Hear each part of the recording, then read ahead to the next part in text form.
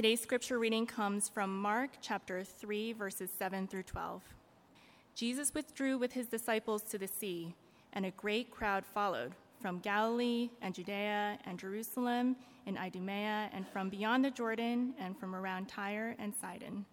When the great crowd heard all that he was doing, they came to him. And he told his disciples to have a boat ready for him because of the crowd, lest they crush him.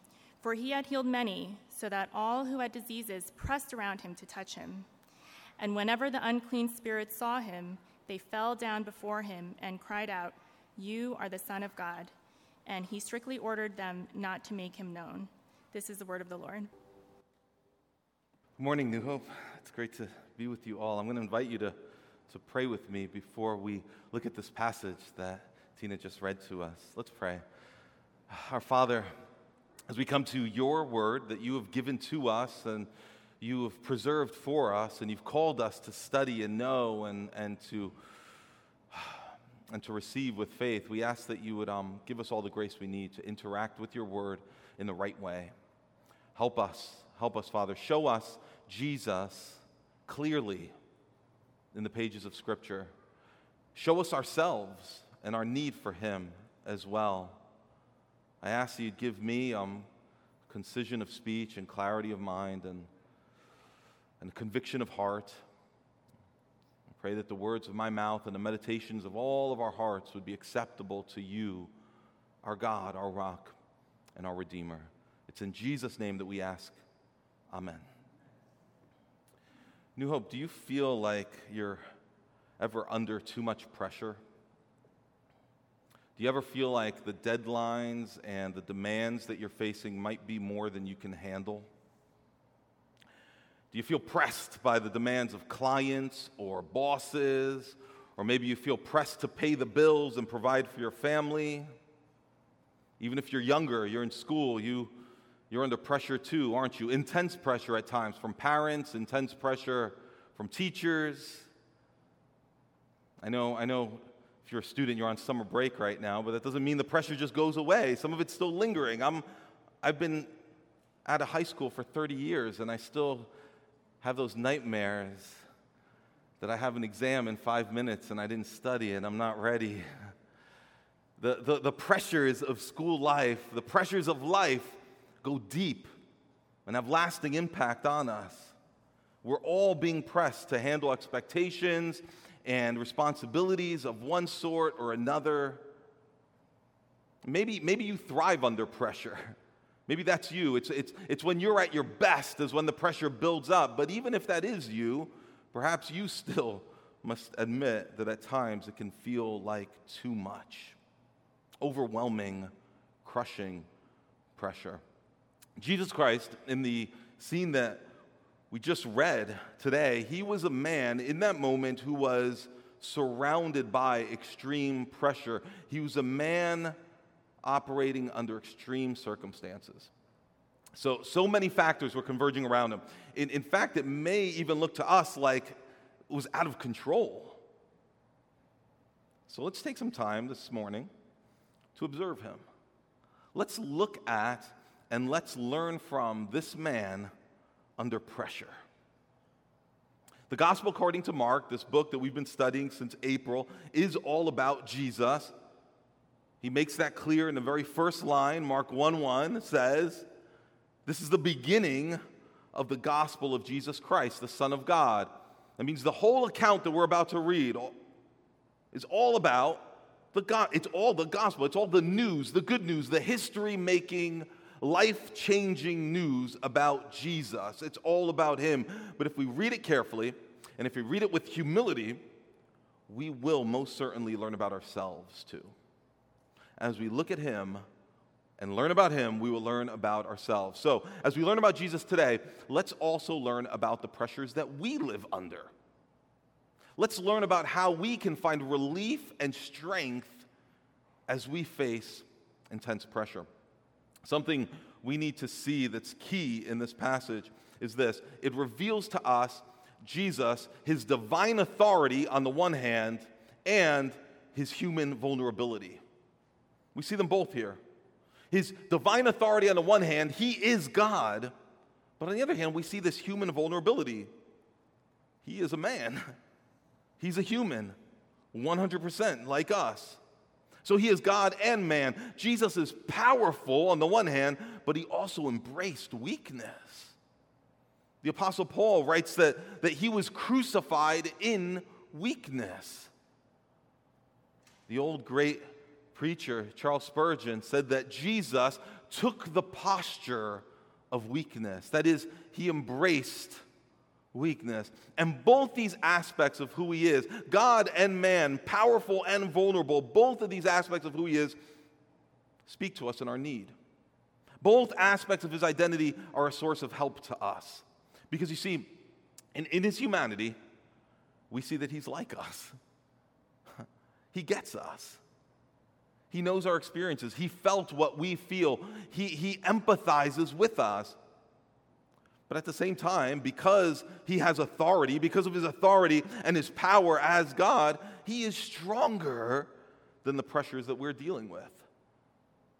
So he can give us relief and rescue from the crushing power of whatever it is that we're facing.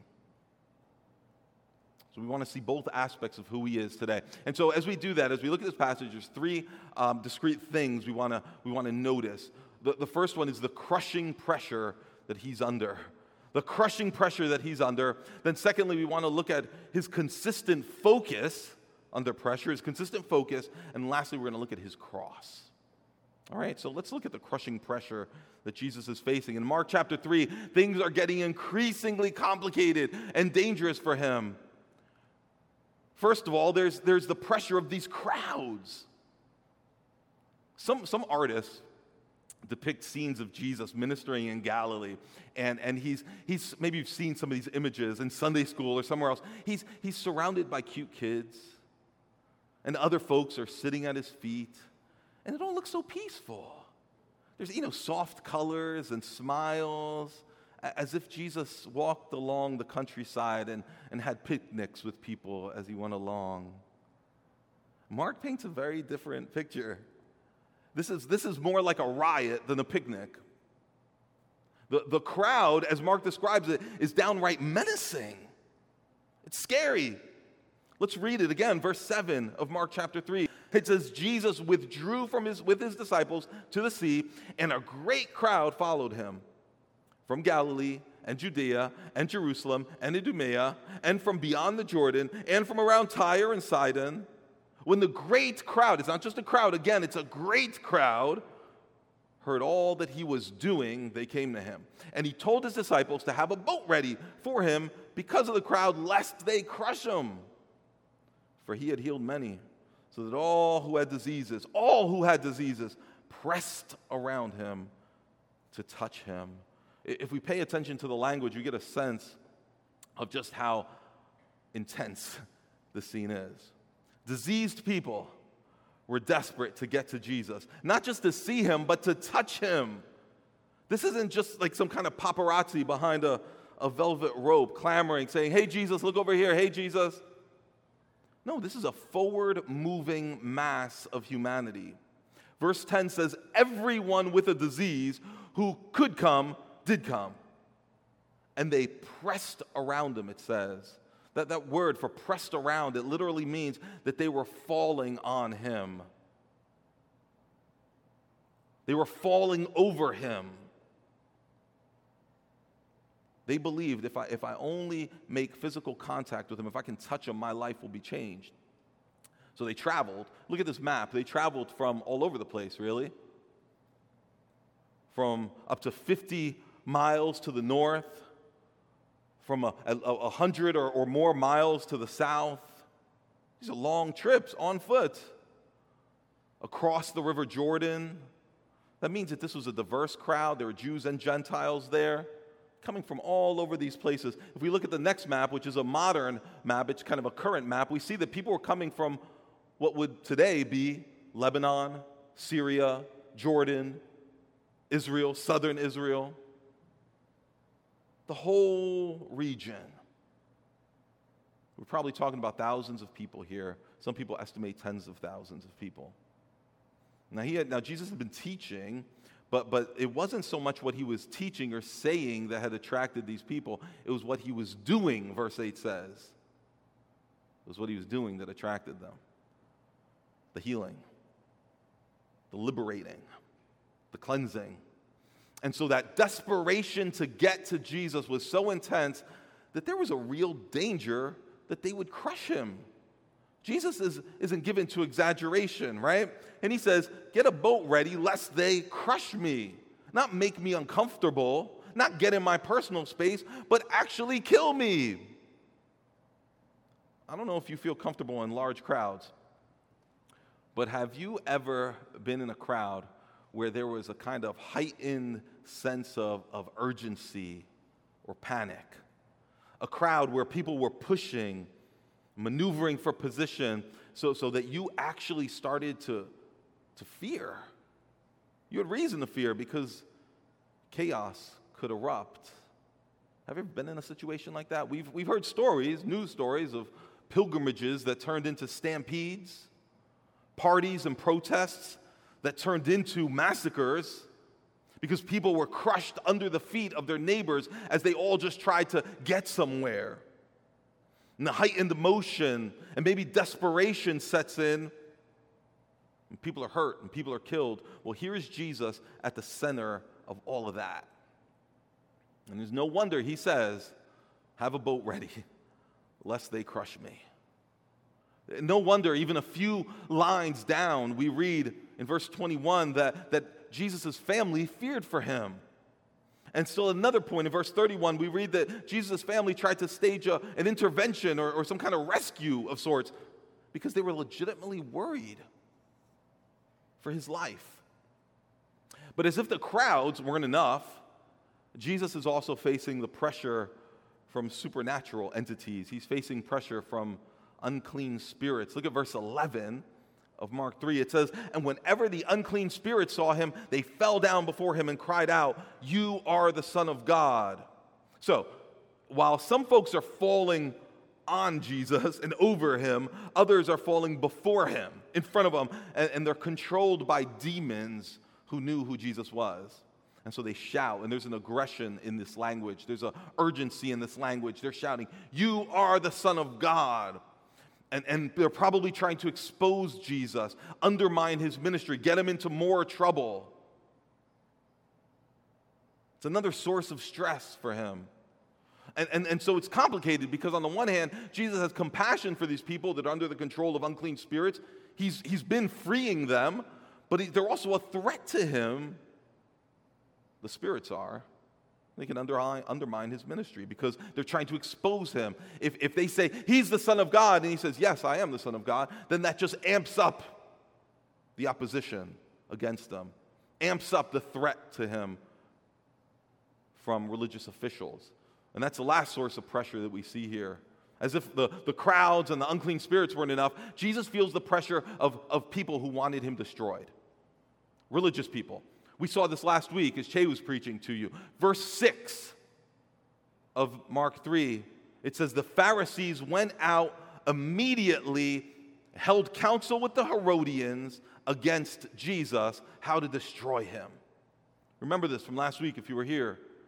The Herodians and the Pharisees were very unlikely allies, but they had found a common enemy in Jesus. And so they're conspiring about how to get rid of him. And these are powerful people. So when the very next verse, verse 7, says Jesus withdrew with his disciples to the sea, well, when we read it in the context of verse 6, we see, oh, I see why he withdrew to the sea. He had to get out of the city. He probably left the city of Capernaum to preserve his own life. And so one of the things that I believe Mark wants us to see here and to really feel is the stress, the building pressure, the extreme conditions and the complex difficulty of it all. We're meant to kind of feel it, to see Jesus under all that pressure, and he's tired and he's surrounded. And if we look at this scene in light of all that's already happened in Mark's narrative, we'll realize that it's all been building up for a while. And if we continue to read Mark, we find that it's going to get worse before it gets better. Jesus is pressed on all sides. and he is human. He is like us. It's so vital for us to see that, to see ourselves in him, to see a man, a person, with all the vulnerabilities and weaknesses that come with being a person, and he's pressed on all sides. Demands are rising, the threats are intensifying. And the reason we need to see that is because it speaks to the pressures that you and I are experiencing. We are meant to see Jesus in his humanity and draw some comfort from that. Because for one, he sympathizes with us. He sympathizes with us. The point here is not so much for us to sympathize with him and feel bad for him. It's to realize that he, having experienced what he experiences, sympathizes with us in our pressure. Please look with me at Hebrews chapter 4. If you have a Bible, you can open up to Hebrews chapter 4. We're going to show part of it up here. This is going to kind of serve as a companion passage for us as we look through the rest of this scene. It sheds light on what we see in Mark 3. It says in Hebrews 4:15, "For we do not have a high priest," it's talking about Jesus, "who is unable to sympathize with us, with our weaknesses, but one who in every respect has been tempted as we are, yet without sin." We have a high priest. Jesus is a Savior, a high priest, a Christ, a Messiah who sympathizes with our weaknesses. In fact, in every respect, he's been tempted as we are. Jesus knows stress personally, and he knows the temptations that we face because of stress. Let's think about that for a moment. There's nothing compared to, you might say, the stress that I'm experiencing is nothing compared to what Jesus felt. Right. True. Okay. But what are the stresses that you are facing? What are you dealing with? Are there any projects that are behind schedule? Any assignments due? Any bills you're worried about? Any emails that you've put off responding to for too long? Friends that you owe a phone call or a text, and those relationships are languishing because you've been neglecting them and you feel the pressure of that? Are there people in your care group that you need to connect with? People in your family? Any unexpected expenses you're having to cover right now? Any illnesses or health issues that you're dealing with?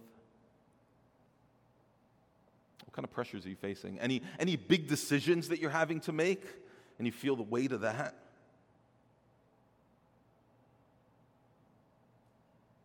And plus, you should probably start exercising more and eat better too and sleep better, and so you feel the pressure of the guilt of not doing those things. What else? What else? The pressures in our life, they run from the mundane to the vital, right? They run from the immediate demands to the long-term demands, everything from the overdue oil change to your retirement plans. And so it's so often that we find ourselves attending to one demand, one task, while at the same time, 3 other tasks and demands are distracting us. They're hovering around us, calling for our attention. And then there's the pressure of that vague sense that you're forgetting something. That there's some responsibility that's falling between the cracks and you haven't even realized it yet. And it's going to come back to bite you. Whether it's work or it's school or it's parenting or it's a ministry responsibility or it's relationships, whatever it is, we are pressed. And Jesus gets it.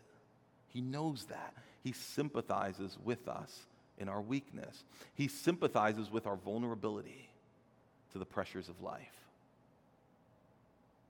Now, think about the kinds of, because we're talking about these pressures, think about the kinds of temptations that you face because of those pressures as they converge on you. Do you ever feel tempted to despair?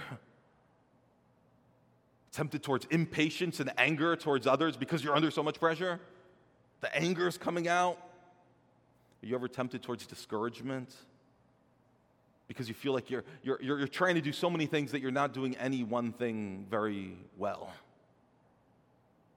Are you ever tempted to bail on your responsibilities? just say, I quit. Or to overwork without Sabbath rest. These are just some of the ways that we're tempted. And Christ was too. In every respect, he has been tempted as we are. Do you really believe that? Does your theology of who Jesus is, as 100% God and 100% man, does it allow space for this? That he has experienced every single kind of temptation that you and I have? Or do you say, no, he's too holy for that? He was never tempted to give up. He was never tempted to anger, unrighteous, unkindness. He was never tempted to discouragement or despair. If the Bible is to be believed, it tells us that in every respect he's been tempted as we are. He knew infinitely greater pressures than you and me. And yet that doesn't make him dismiss our complaints as petty. He doesn't look at the pressure you're under and say, oh, come on. Have you read Mark? You see what I went through?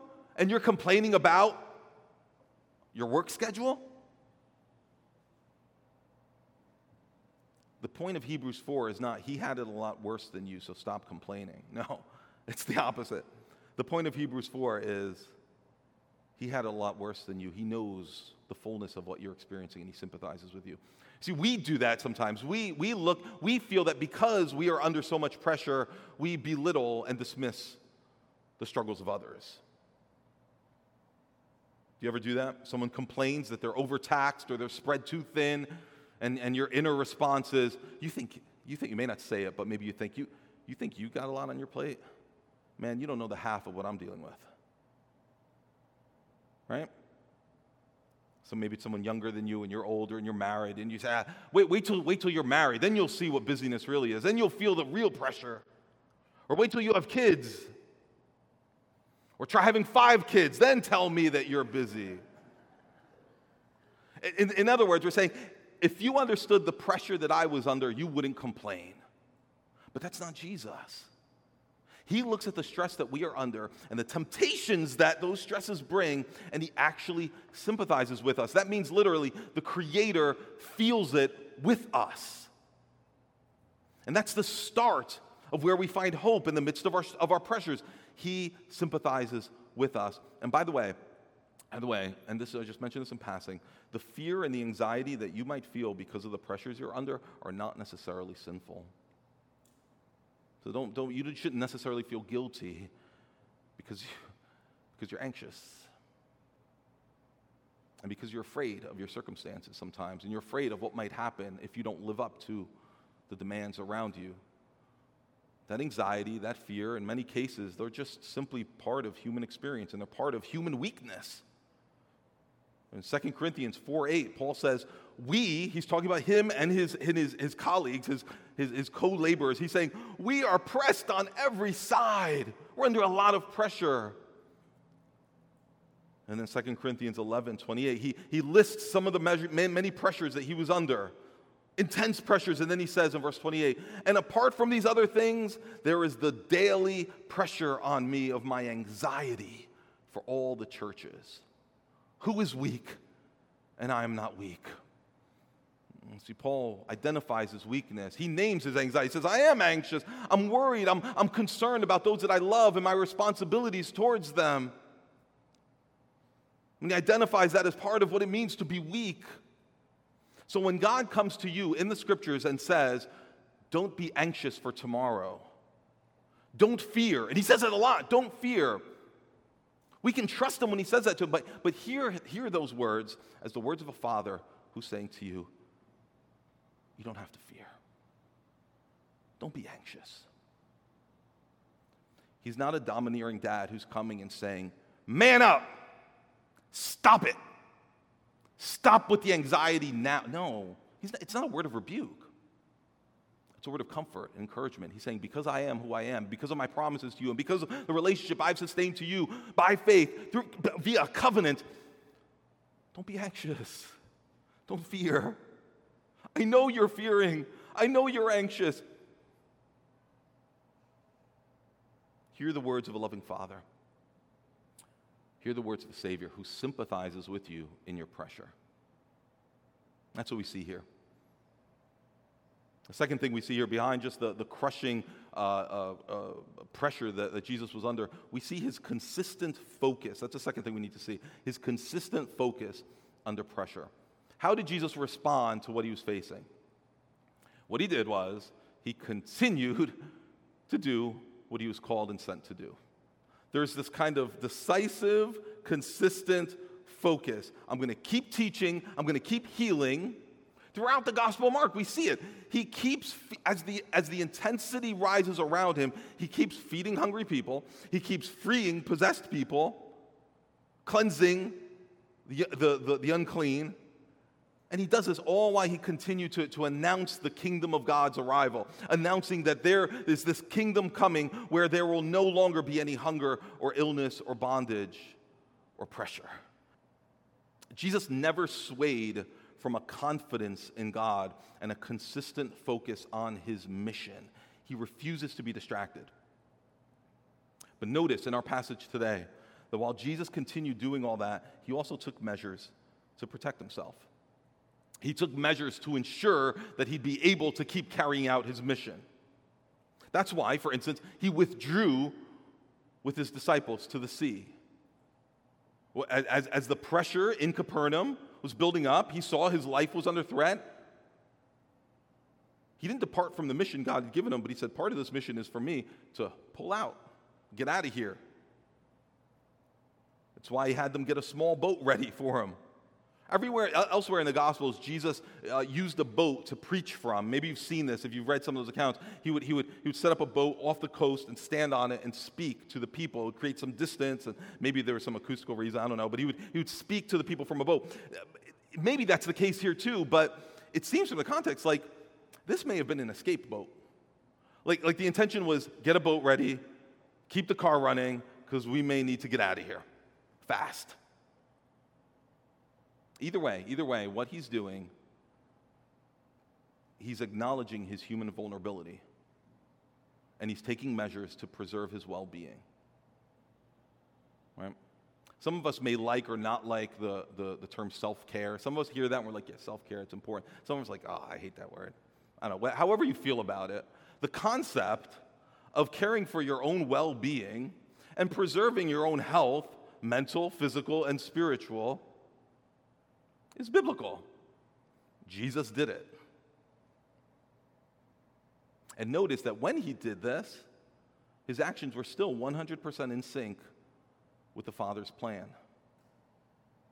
Jesus knew that it wasn't time for him to die yet. There was more work to do. So even when the demons cry out, Son of God, what does he do? He rebukes them and he shuts the demons up. And he carries on with his mission. It wasn't time for him to go public with the fullness of who he was yet. He's going to reveal himself fully eventually, but it's going to be on his terms, according to the Father's perfect plan and timeline. So he shuts the demons up.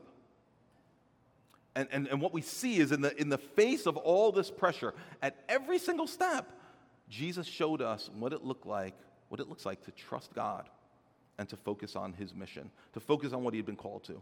Every step, every measure he takes was oriented to the Father's plan, and he viewed all of the pressures that he was experiencing in light of that plan.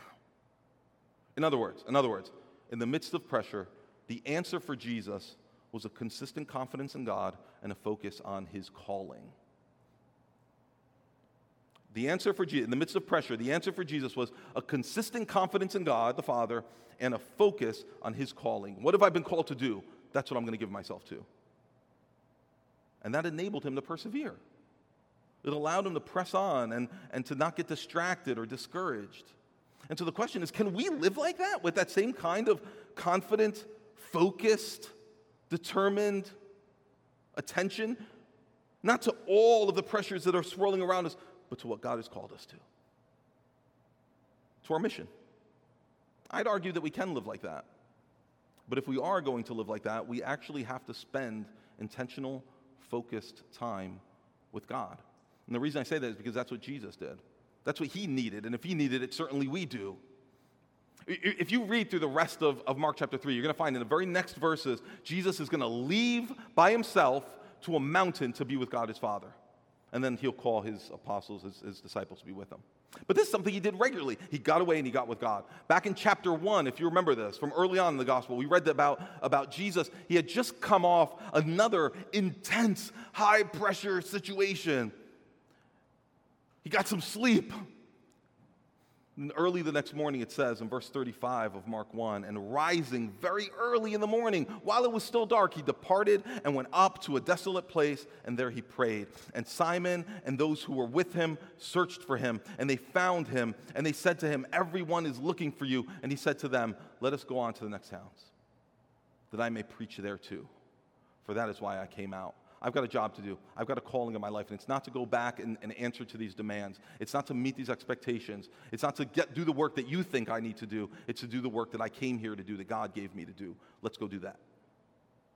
And he went throughout all Galilee, preaching in their synagogues and casting out demons. So notice, the time alone with God in a desolate place, just him and the Father, is followed immediately by this decisive commitment to keep doing what God had called him to do. That is not a coincidence.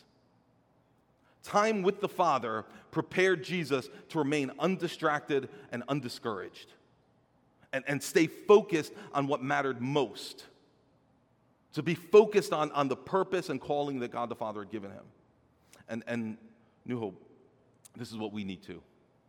It's what we need. If you're anything like me, you spend so much time thinking about the demands and the responsibilities that clamor for your attention. And maybe we try to prioritize those demands, and we try to prioritize those responsibilities. We try to address them effectively and efficiently. Maybe you've adopted certain systems for productivity, and all that is good, all that is great, really. But can't you still feel overwhelmed by the crushing pressure? What do you think would change? What do you think would change if you were, like Jesus, to consistently pull away? Even before you face the pressures of each day, even before you face that first pressure of each day, if you were to take some time, pull away, and talk to God, and inquire of him, Father, what is most important for me today? I know that Jesus sympathizes with the pressures that I'm under. He gets the pressures that I'm under. But I need you, Father, to instill in me his consistent, confident focus. Remind me, Lord. Remind me, Father, what's most important? What must I do and how? What if every day you were to start asking, Lord, lead me not into temptation, not into the temptation of distraction and discouragement, but lead me into the peace of knowing that I'm serving you, that I'm prioritizing what you want me to prioritize, that I'm doing your will. Ask him that each morning, and read his word and see what he has to say to you. And I guarantee you that with time, you will be reoriented to what is most important. The pressures around you may not go away, but your relationship to them will change.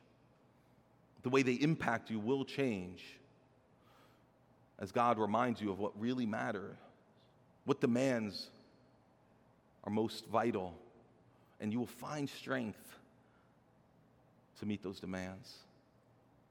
Because your God has the power, and he is willing to help you to persevere with confident, consistent faith and focus. He's able to do it. Let's go back to that companion passage in Hebrews 4 that we were looking at, where it says that we don't have a high priest who's unable to sympathize with our weakness, but one who in every respect has been tempted as we are. He gets us, and yet he was tempted without ever sinning, without ever falling into sin. That speaks to his power, doesn't it? That speaks to his power. And then verse 16 says, let us then with confidence draw near to the throne of grace, that we may receive mercy and find grace to help in time of need. If Jesus, the God-man, needed to draw near to the throne of grace to find help and mercy in time of need, how much more do we need to draw near to the throne of grace? So draw near. In the mornings, draw near. I've used this acronym before, BBD. Do you remember what this means, BBD? It means Bible before device. It's very simple, but it's a challenge. It can be. Bible before device. Commit yourself to meet with God and hear what He has to say to you before you start scrolling through the demands that are upon you for that day and the responsibilities that are overdue and that are already weighing on you even as you get out of bed in the morning. And then during your day, as you work, perhaps as you eat lunch, draw near to the throne of grace again and say to God, Lord, orient me towards what is most important. Help me relate to the demands of my life in the way that Jesus, your Son, did. I believe that your Spirit lives in me, and He can empower me to meet the challenges of this day in a way that's very different from what I'm used to. I have a small sign on my wall in my office that it reads, Lord, help me to spend this day doing your will by your grace for your glory. I want to do that and nothing else. Thank you. There is a marked difference in my days between the days that I give attention to and stop to read this and pray these words and those days when I neglect that sign because I feel like I'm too busy to even stop and do that. There is a great freedom in distinguishing God's call from the call of other people. And so we're saying, Lord, help me to spend this day doing your will, not everyone else's. That's what I want to do. Draw near as you close your day and as you go to sleep, and commit the day's work and the pressures to Him. Release the pressures to Him. Release those pressures to Him as you go to bed. And God will meet you with grace to help you in your time of need. So come to Him asking. I suspect, brothers and sisters and friends, I suspect that some of you are cracking under the pressure. And Jesus says, I know, I get it. Come receive grace. Come receive grace. There's a myth that's trafficked around Christians. It says the Lord will never give you more than you can handle. That's a lie. It's a lie. And I would say it's a dangerous lie, because if you really believe that the Lord will never give you more than you can handle, then when you find yourself not being able to handle the pressures, you're going to say, what's wrong with me? I'm not enough. I'm ashamed. No, Jesus gives you more than God gives you more than you can handle. And Jesus gets your weakness. He sympathizes with your inability to handle it. And so He says, come to me and get mercy and help in your time of need. If you could handle it, you wouldn't need to come to the throne of grace to get mercy and help. So the answer to the pressures that we're under it's not just better self-care or better time management skills or increased resilience. All those things are really good. Some of us need all those things. But here, God's answer is, let us with confidence draw near to the throne of grace, that we may find mercy and grace to help in time of need. And that takes us to the very last thing we need to see in this passage, and it's Jesus' cross. We've seen the pressure that He's been under. We've seen His consistent focus under pressure. Let's look at His cross. To this point, we've been observing how Jesus operated as a man under extreme pressure. But now I want to invite you to enter this story from a different angle, okay? Consider the same scene, but consider it from the perspective of those people who are coming to Jesus, desperately falling on Him.